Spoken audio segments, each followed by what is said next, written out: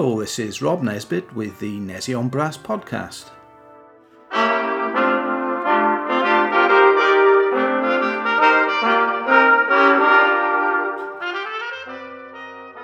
In this episode, Nigel Seaman talks to Adrian Evans, who's the creator of a truly remarkable niche business in the world of brass bands.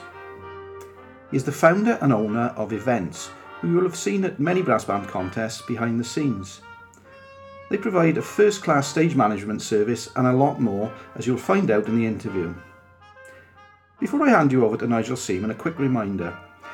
If you sign up to the Nessie on Brass newsletter, not only will you be kept updated with the latest blogs, podcasts and cartoons, but you will also receive automatic entry into the competitions that will run from time to time.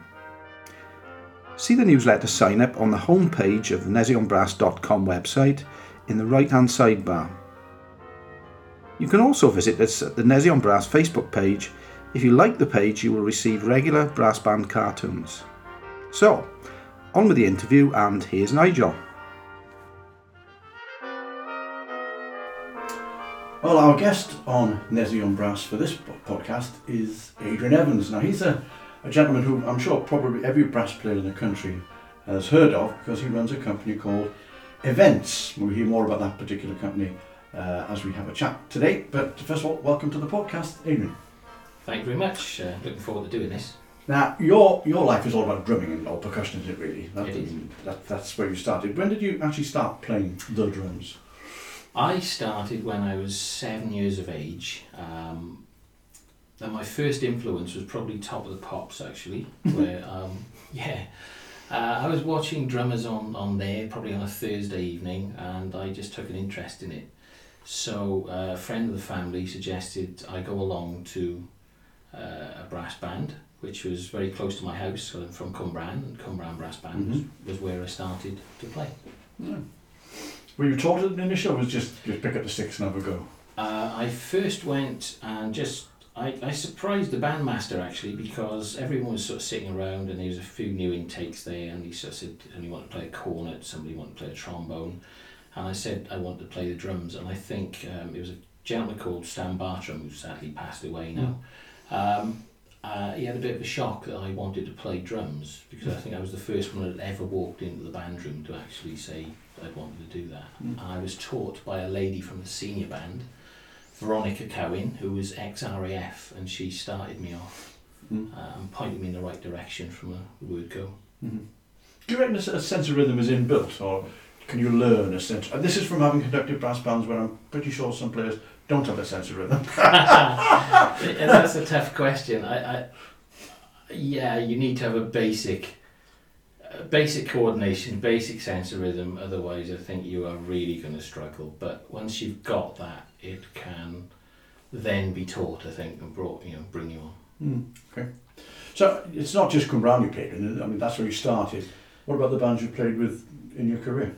Right, I started with Cwmbran when I was 7, and I stayed with those until I was probably 13 years of age, when one of the brass teachers, Nigel Weeks, who's still within the movement, I think in New Zealand now, I think. Is he New Zealand, yeah.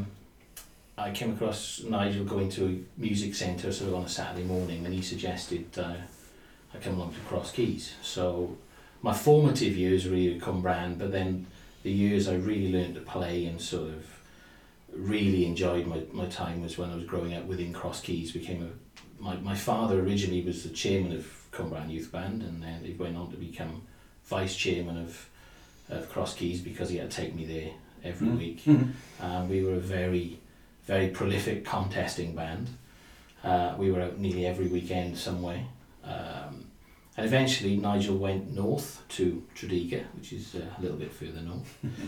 I stayed with Cross Keys for about 6 to 8 months, but there was a bit of an exodus there, so I went up to Tredegar and spent a good few years contesting with them, and then due to work commitments I sort of dropped out. But well, you say work commitments, of course, because Tredegar presumably, as now, then they were really, really busy, wasn't it? Very busy busy band, and it was getting more and more difficult. I was working on my family business, and it was just difficult. I left. I did a little bit of time with Newbridge, did a little bit of time with those. Not so much commitment there. And then when I eventually work commitments didn't become so bad, I actually went back to Tredegar again for a stint. Okay. So you still presumably do play a little bit of percussion at all? You're a very busy person? I do play. It's still a passion of mine to sort of be involved and do that. But I've got a 13-year-old son now who plays, and I've joined Pontypool with Alex, my son, and he keeps me busy with that. It's only one night a week, so there's very little commitment. We're a third section band, but I still have a lot of fun with it, and all the pieces are quite easy to play for me because I've seen them all before, generally. And your son plays percussion? He plays percussion as well. We're a two-man team now. A chip off the old wood block. Just thought of that one. Fine. So you mentioned earlier on that a rhythm is inherent usually, but then people do need to be taught as well. So where did you learn to play properly? Should I use that word? Where did I learn to play properly? Or did you study percussion? Yeah, when I was a late starter studying percussion. I had very good tuition to start with, and then carried on a little aimlessly for a little bit until Gwent Music Support Service sent me down to Welsh College to do the sort of junior department then, which was, and I was taught on a Saturday morning by Paul Vallis originally, who was the then timpanist of Welsh National Opera. When I left full-time education at 18, I didn't sort of have any formal training then. I stayed, I worked for 6 years before I decided I needed to go to music college. I could tell you quite an odd story about that as well, really. I had a girlfriend, as we do, who was a singer in Welsh College. She was in the first year of Welsh College, and I was sat in the common room waiting for her one day, and a good friend of mine, who still remains a friend to this day, Chris Baker, who runs Care Gifts, was helping out as the orchestral assistant, and I sat down having a chat to him and said, Chris, do you know, I really envy you guys. I really wish I'd gone to college. And he said, do you? Yeah. I said, well, hang on a minute, I'll be back now, I'll have a chat. I'll be back in 5 minutes. He came back, and then head of the performance department, Simon Johnson, he came back with him, and he said, this gentleman would like to have a word with you about joining the college. So before I knew it, he said, oh, very interesting, mature student, what have you done, blah, blah, blah. Took some details off me, and I had a phone call followed by a letter a week later to say an audition had been arranged for me about a week later. So I had no audition pieces prepared at all because I hadn't done any auditioning. I spent a week preparing a xylophone and snare drum piece, which they told me to do. And on the day, I went into the college and I knew one of the first years, Andy Cookson, who's still in the profession now. He plays with Welsh National Opera quite a lot. I said, Andy, can I get on some timps? So I did my timp piece for about an hour and a half before the audition. Had an audition, and a week later I had the acceptance letter to say I was in. That was in sort of June, and I started in September. Wow. So you've got a lot to thank Chris Baker for then? I have, yeah. Really? Because you may not have taken that route at all. I would never have done it. No. I'd never done it. So the college days are over now. Did you go into a full-time job at all? No, I must say when I went to college, of course, the one person I didn't mention in that was Chris Stock, my teacher for 4 years, who was quite an inspiration in my playing, and one of this country's foremost teachers of percussion. I think he's a lovely guy. I mean, you obviously know Chris from your time working at the BBC. Yeah. Not only is he a very good guy, he's an extremely brilliant teacher, very, very inspiring guy. So with his guidance and stuff, it was a great time in college. I can really recommend that. After I left college, I freelanced for a bit, different orchestras, bands, function bands, panto band. I did panto at the New Theatre for 10 years. Do they still use? Well, they still use percussion. They've got it. When we were there, we were lucky enough. We had a percussionist and a drummer. We had about a band of about 12, but now it's down to a band of about 5. Yeah, I think the last show I went to see was Wicked down in the Wales Millennium Centre, and I think the band there was one brass player, a trumpet, and French horn, sax, clarinet, and 4 keyboards, plus a big percussion set. I mean, loads of whistles and things like that. But I thought in the old days that would have been a proper full-size band. It would have been. These 4 keyboards seem to be doing everything, didn't they? I was lucky enough, I suppose, to sort of go into that around 89, 90 when they were still using big bands. But as soon as I sort of went into it, nothing to do with me obviously, but they started cutting the bands and you know they were just getting smaller every year. Yeah. Not that it affected the box office tape, but when I found out that not Riverdance, but the one that's like Riverdance, the next one on, was coming to Cardiff, and I checked with the technical people what the dressing room's allocation were. You know, there was lighting, there was so many male dancers, so many female dancers, the soloists. I said, are there rooms for musicians? No. There's a sound technician. I thought, I'm not going to sit and listen to a CD in St David's Hall. I can do that in the house, you know. Yeah. I just thought it was such a shame that they've lost that little band in the corner, which I think was really one of the nice things about that, to see these live musicians doing all their stuff. It was certainly, I learned a lot from that. It was a very good time. Yeah.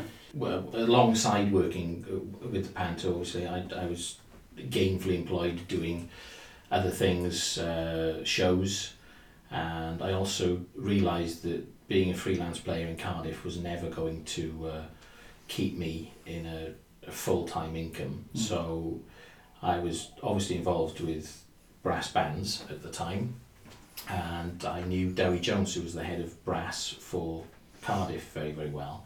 And he used to ask me to come and help out with South Glam Youth Brass Band.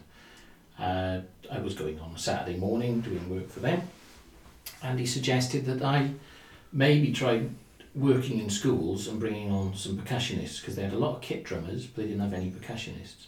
So from that, I suppose I became, certainly in this area, South East Wales, the first percussion peripatetic that we had. And I stayed with Cardiff then from 94 to about 2000, in which time I'd made some other contacts, and I was teaching a little bit at Cross Keys College, Coleg Gwent.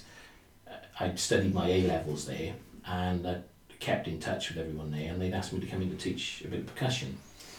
By 2000, they'd asked me to come in and do more hours, so reluctantly I relinquished most of my teaching with Cardiff to go to Cross Keys full time, where I sort of took over being the head of the first year BTEC Performing Arts course. So away from the classical side and the brass bands, and I was doing a lot more rock and pop. I went there part-time actually when I started Cardiff in 94, and by 98 I was full-time, which when I relinquished my position in Cardiff, and I stayed with them until 2002, when another change of career beckoned, and something I'd been very close to all my life. I was a founder member of the National Youth Brass Band of Wales, and I had very good links with Keith Griffin and T. Keith, and a job came up there as sort of youth music manager, and I started that in 2000 and stayed with them for 2 years. Within the time they transferred from their old offices to the new offices at the Wales Millennium Centre. It's quite exciting times. There was lots of things going on.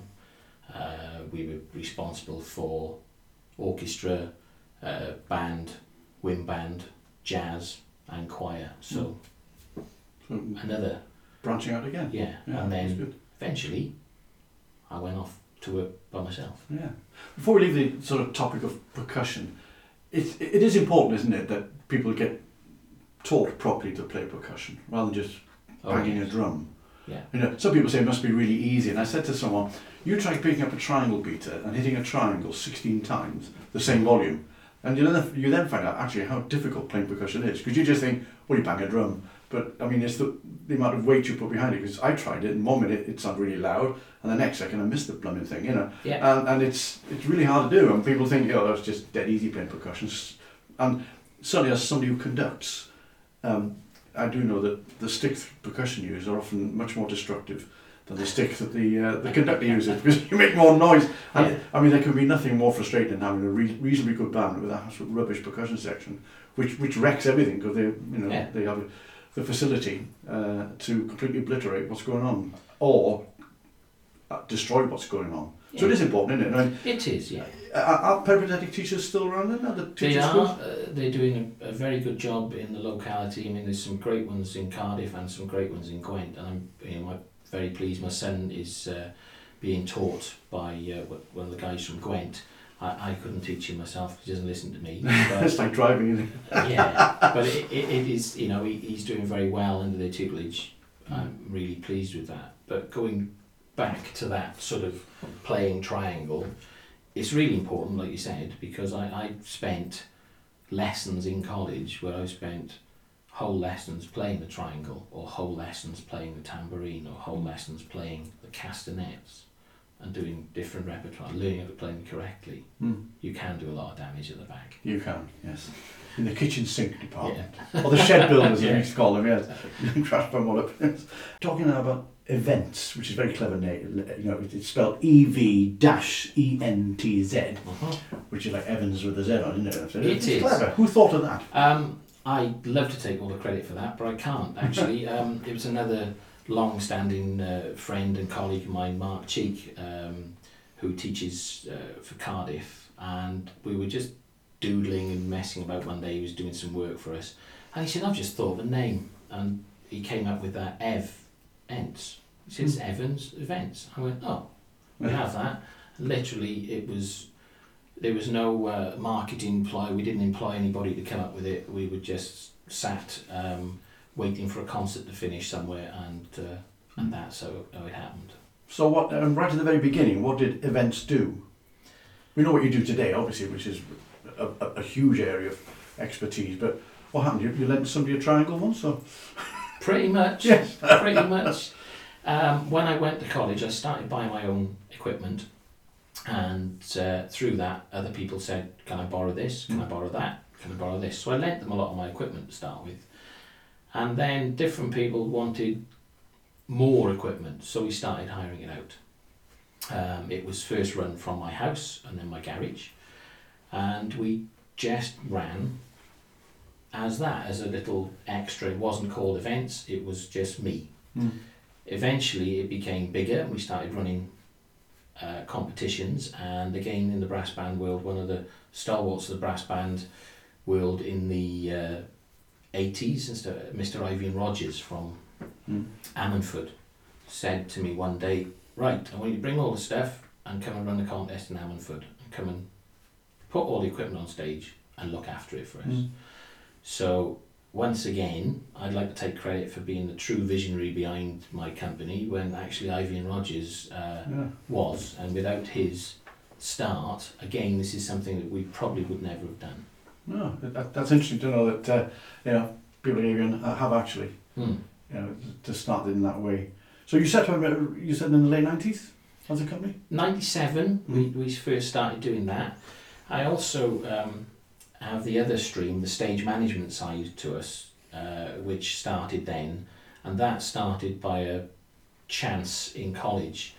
I work very closely with a company called Music for Youth, which is the world's largest youth music festival.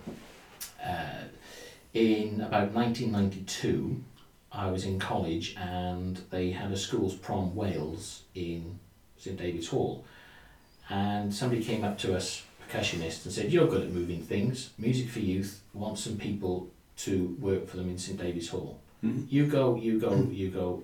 Four people went, and that started my involvement with Music for Youth. When I continue to this day, my company and myself now produce and run every show that Music for Youth does in the UK. Or we run the National Festival of Music for Youth for them in Birmingham.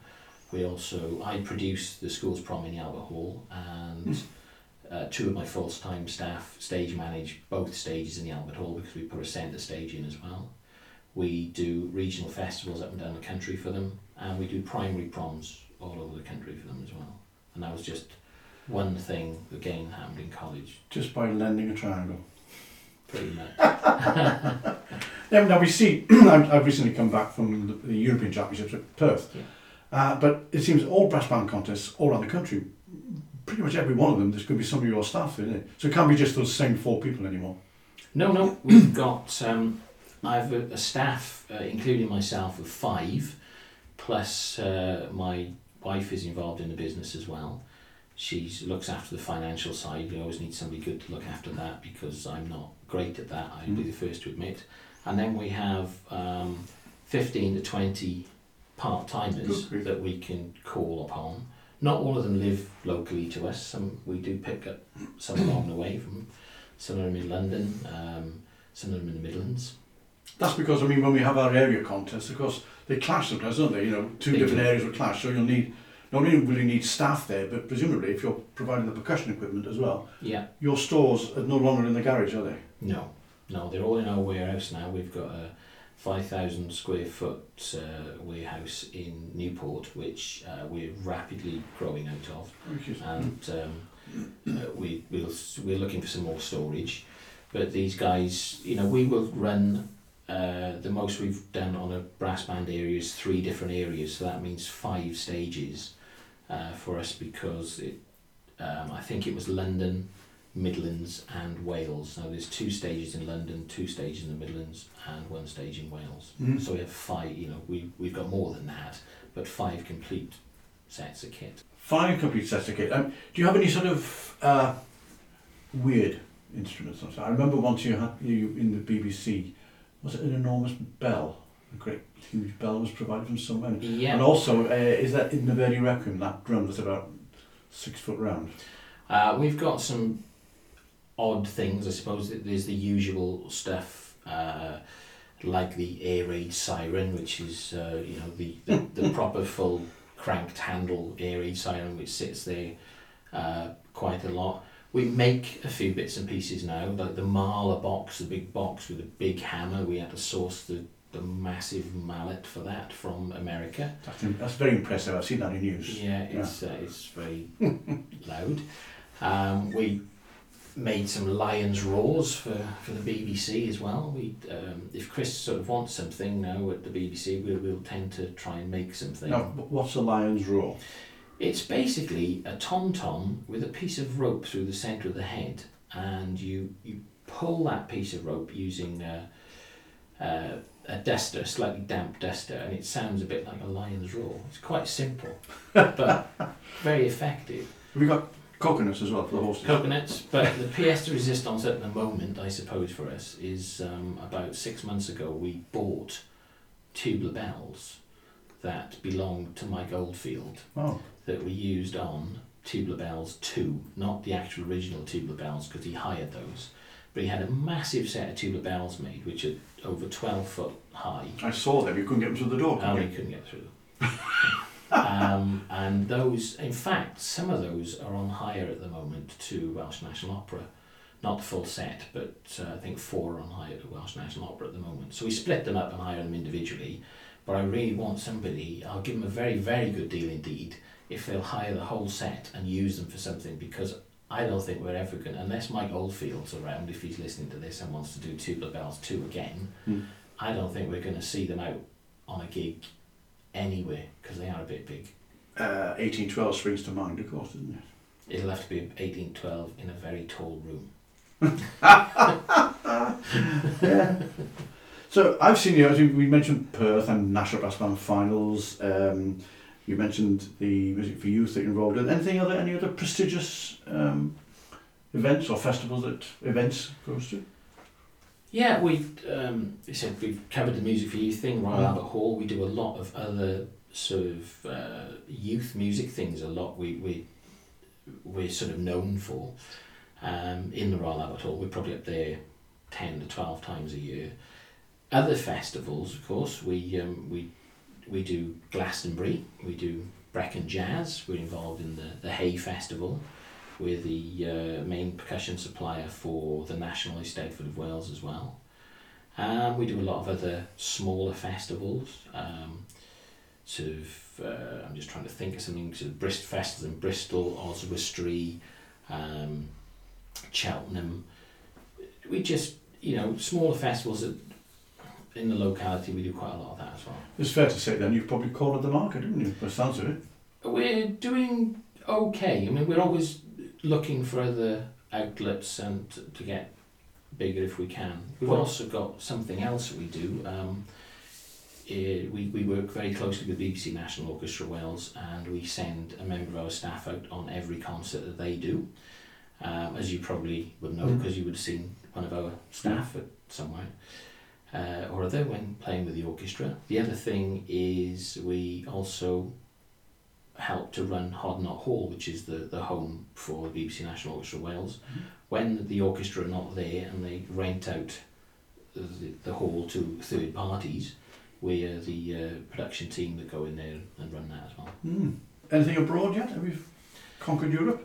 No, Evans into Europe really hasn't quite happened yet, but we have been out to sort of support different bands and orchestras on tour.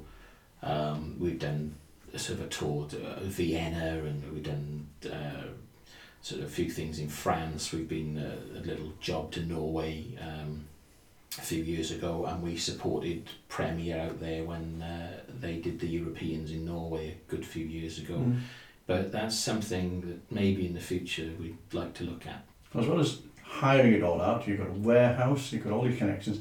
When I've been to contests, I've seen your trade stands as well, so you've actually got a retail element to the company. We have. That's been the latest development, if you like. Although it's been going for about 4 or 5 years, we've been building up the retail side. First of all, it started just with percussion, and in the last 2 years it's gone into all musical instruments, all brass, woodwind, strings,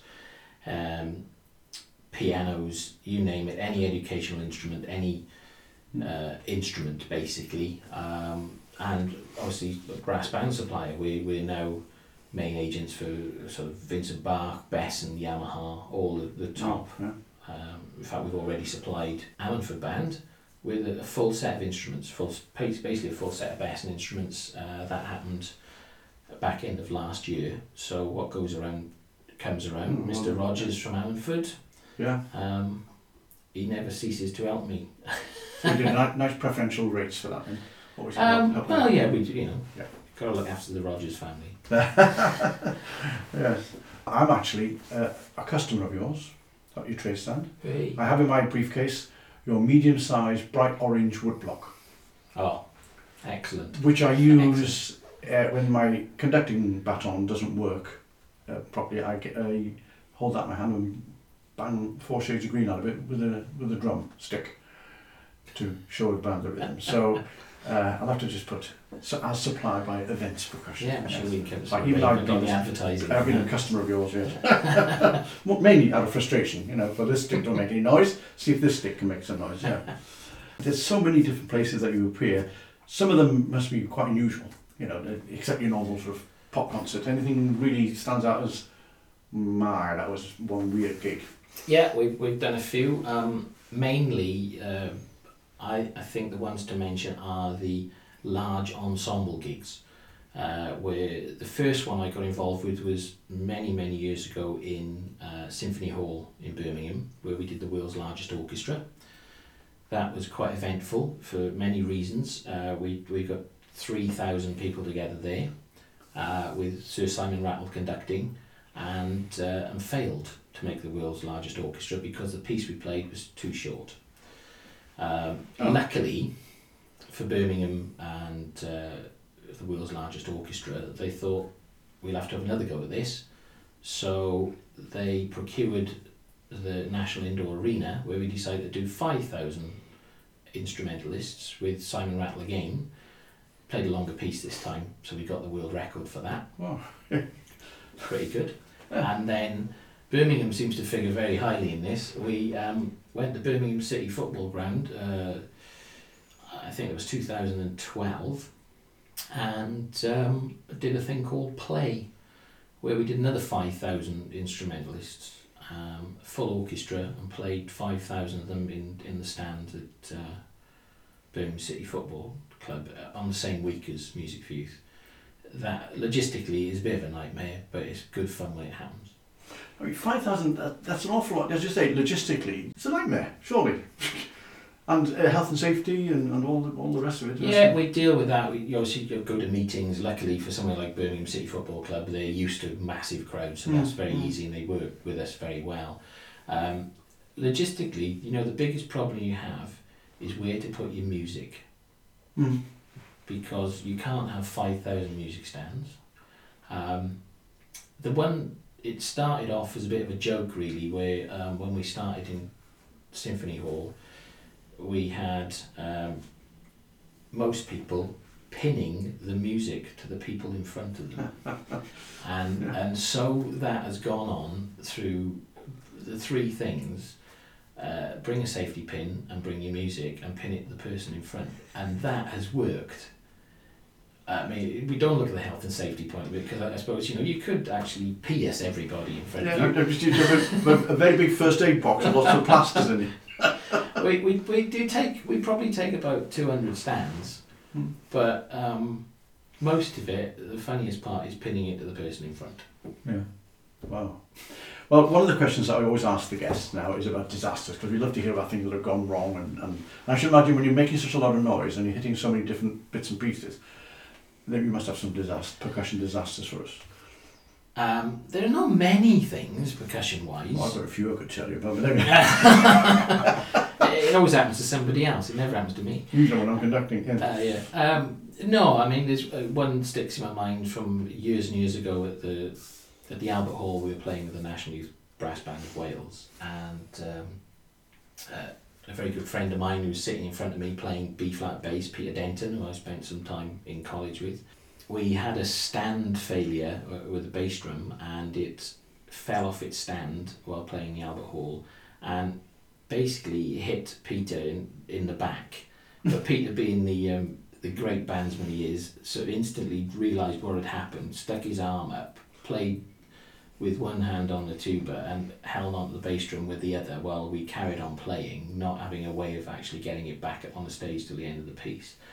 Thus, it was pretty seamless. Nobody really noticed apart from us, and we did have quite a laugh about that one. That was good. We always see that cymbals. I mean, cymbal disasters can happen, can't they? I've seen a couple of Facebook ones when they just completely fall off, don't they? I've done one of those where I've the strap on a clash cymbal has snapped, come loose, and done a particularly big clash, and the whole thing, one has come apart and just gone flying on the floor. That can be a little embarrassing on times. That's happened. I can remember one with the Harley Orchestra in the old Free Trade Hall. Stage right, there were some concrete steps going down to the dressing rooms, and there's a marvelous symphony with offstage cowbells, isn't there? And they've got this very sort of pastoral scene with the cowbell, ding-along, going off stage. And unfortunately the string, they had baling string apparently to make it authentic between the two stands holding these up. So it's really idyllic scene, and then the string broke or came off the stand. So you had, from this idyllic little cows in the field, there was a stampede. And the thing, it went all the way down the concrete step, which was very effective because they saw this stampede going off into the distance. And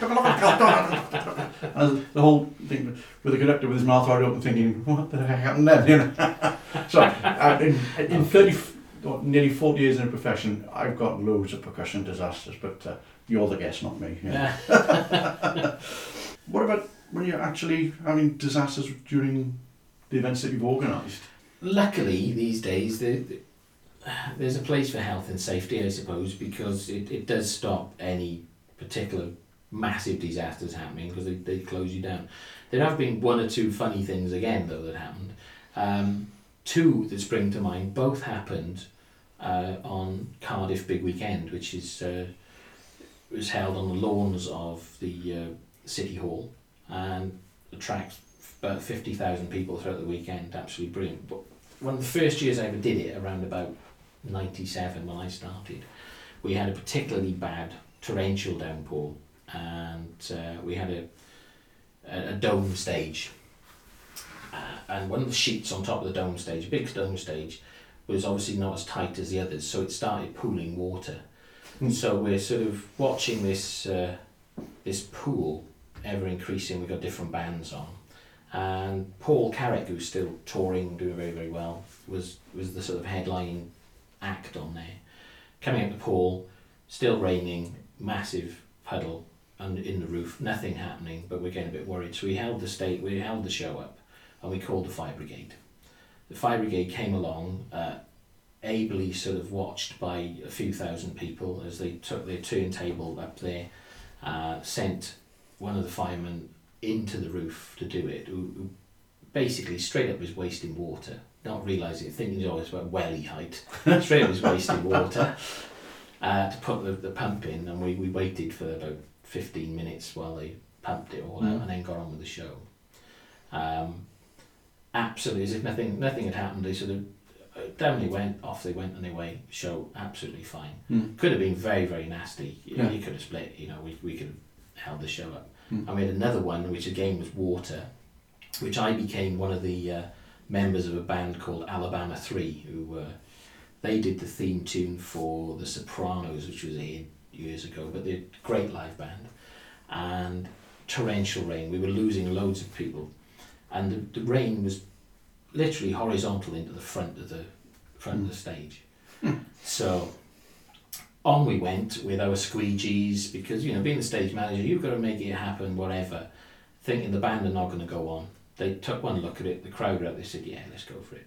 So we spent all night squeegeeing the stage, mopping the stage, while they went further and further back. Eventually they were performing about 12 foot into the stage, where the rain was just not getting, and I became, myself and two of the other guys became part of the performance, because they were sort of dancing, singing around us. and we spent the whole time just mopping and squeegeeing, and just so they can...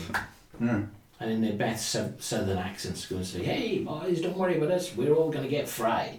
Things like that, just, and to all the audience, and we sort of, and trying to dance with us while we were sort of squeegeeing. Yeah. I mean, sort of stage managing these things where, I know from experience, there's just masses of electricity around there. Yeah. The lighting, the sound, there's these junction boxes there, and you just think, water and electric don't mix, do they? It must be such a nightmare. Yeah, you've got to be very, very careful. I mean, luckily everything is protected, but you've got to do your utmost to make sure that there are no problems there, because the worst that generally will happen is everything will go dark and everything will go quiet. Which if you're sort of, you've paid your money and you want to watch the band, that's the last thing you want to happen. So we work at all costs to make sure that doesn't happen. So, just between you and me, is health and safety a good or a bad thing? Oh, it's a great thing. Wish you could see his face. Let's just say there's a good reason for it. Or risk assessment, because I know in the orchestra... Oh, that's my favourite thing. I mean, in the old days, in the studio there, we'd have wires everywhere on the floor, we'd have all our cups of tea and coffee. Now, everything's got to be strapped down. I know for 25 years I've stepped over that piece of wire and I've never fallen flat in my face. Suddenly you're not allowed to, because it's got to be taped down. You've got to have tops on your water bottles, and you think, oh. But you're a dying breed, you're a man with common sense. I think there is a place, we don't want any bare wires lying about, but I think a lot of health and safety can be replaced, especially in our industry, with common sense. And if people have common sense, that doesn't generally happen. Now, another question which I like to ask people is, if we had a magic wand and we could just turn back time to any event you like that you would love to relive again because of what it meant to you. Yeah, there's one that sticks in my mind that just comes straight to the front now. When I was 15, I was playing the Cross Keys band, Cross Keys Junior Band, and this is where my love of music for youth actually came from, and a lot of people's love of music for youth comes from the first time they perform in something that Music for Youth does. Now, we did a national festival in Fairfield Halls, Croydon, which was nice because I'd never really played in Fairfield Halls, nice place to play in, and that was quite memorable. But we were invited from there to play in the Albert Hall at the school's proms, and it was 1981. That was my first ever school's proms in November, and the feeling of walking into the Albert Hall for the first time, I'd never been there before, and the first time I'd gone into the Albert Hall, I was going in as a performer to play. It was absolutely stunning, and it still brings me out in goose pimples now. I don't think anybody who's performed the Albert Hall will disagree with you, because the first you've seen it on the telly and it looks quite big, but it's empty. In the rehearsal, and you walk down that little narrow ballroom run there, and you walk there, and all of a sudden the building just explodes in front of you. You think, how can a building as big as this, as high as this, even stay standing, really, because it just defies gravity, the whole thing, doesn't it? Yeah. And I'll never forget the first time I walked on the stage there. I don't think like that anybody else can forget. So it's a very good memory, that one. Yeah. It's very, very good. For me, yeah, I can even remember we played Men of Harlech and we played Ronda Rhapsody. Two completely contrasting pieces. But one thing it did make me think of, also another one, years later I went back, I was invited by Music for Youth to stage manage the proms, and it was a very similar feeling when I walked in there for the first time ever to go to a meeting to become the stage manager for that. And it is a very special hall. So both of my real top experiences have both been like Albert Hall every time. But the responsibility as you walked on there, I'm the stage manager and I'm looking after this building and the whole thing. Scary. The power the man's got, taking over the world. I wish. Well, I mean, talking about that, we started off with the lending a triangle. Now we've got a huge warehouse in Newport. You've got large members of staff. You seem to be popping up all over the place, either running shows, helping to run brass band contests, renting out all the equipment. Are you satisfied, or are there more plans in the pipeline to further expand your empire? There are always more plans in the pipeline, but as time and finances permitting will be done. Basically, the next thing I think we're going to try and do is to start a teaching academy, whereby we teach one-to-one in our premises or premises close by, and develop it that way. There's been a lot of problems with funding for music services, and I work very closely with the music services, and I see it as a possible link between the music services to use some of their staff and our staff, because all of my staff are all musicians, and most of them have gone to music college as well. So with other Perry teachers that are in the area, there isn't anybody in our area at the moment doing that. So is it an academy for percussionists specifically? We already do some teaching percussion, but this is a music academy where we'll do brass, woodwind, percussion, piano, voice. But that it's early stages yet, but that's something we are working on. It's always nice to have plans in the pipeline, isn't it? Yeah.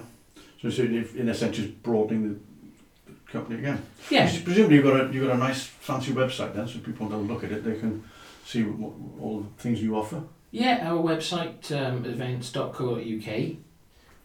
Basically, it's a sales website. We've got a sort of a selling arm to that, but also you can click on it and just look at our hire services and production services, and just tells you a little bit about the company as well. So, but I'm a firm believer. If you want to have a look at that, please give us a ring as well. The number is on the website. If there's anything you want to chat about, you can always chat to myself or one of the guys, and we'll tell you. And we very, very rarely say no to anything, no matter how odd the request is now and again. We like a challenge, and we like to have fun while we're doing it as well. Yeah. So there you are. You as we heard today, you'll always get a friendly voice on the other end of the line if you make inquiries. Final question then. Let's go right back to the days when you were 7, you said? When you started? I was 7. Yeah.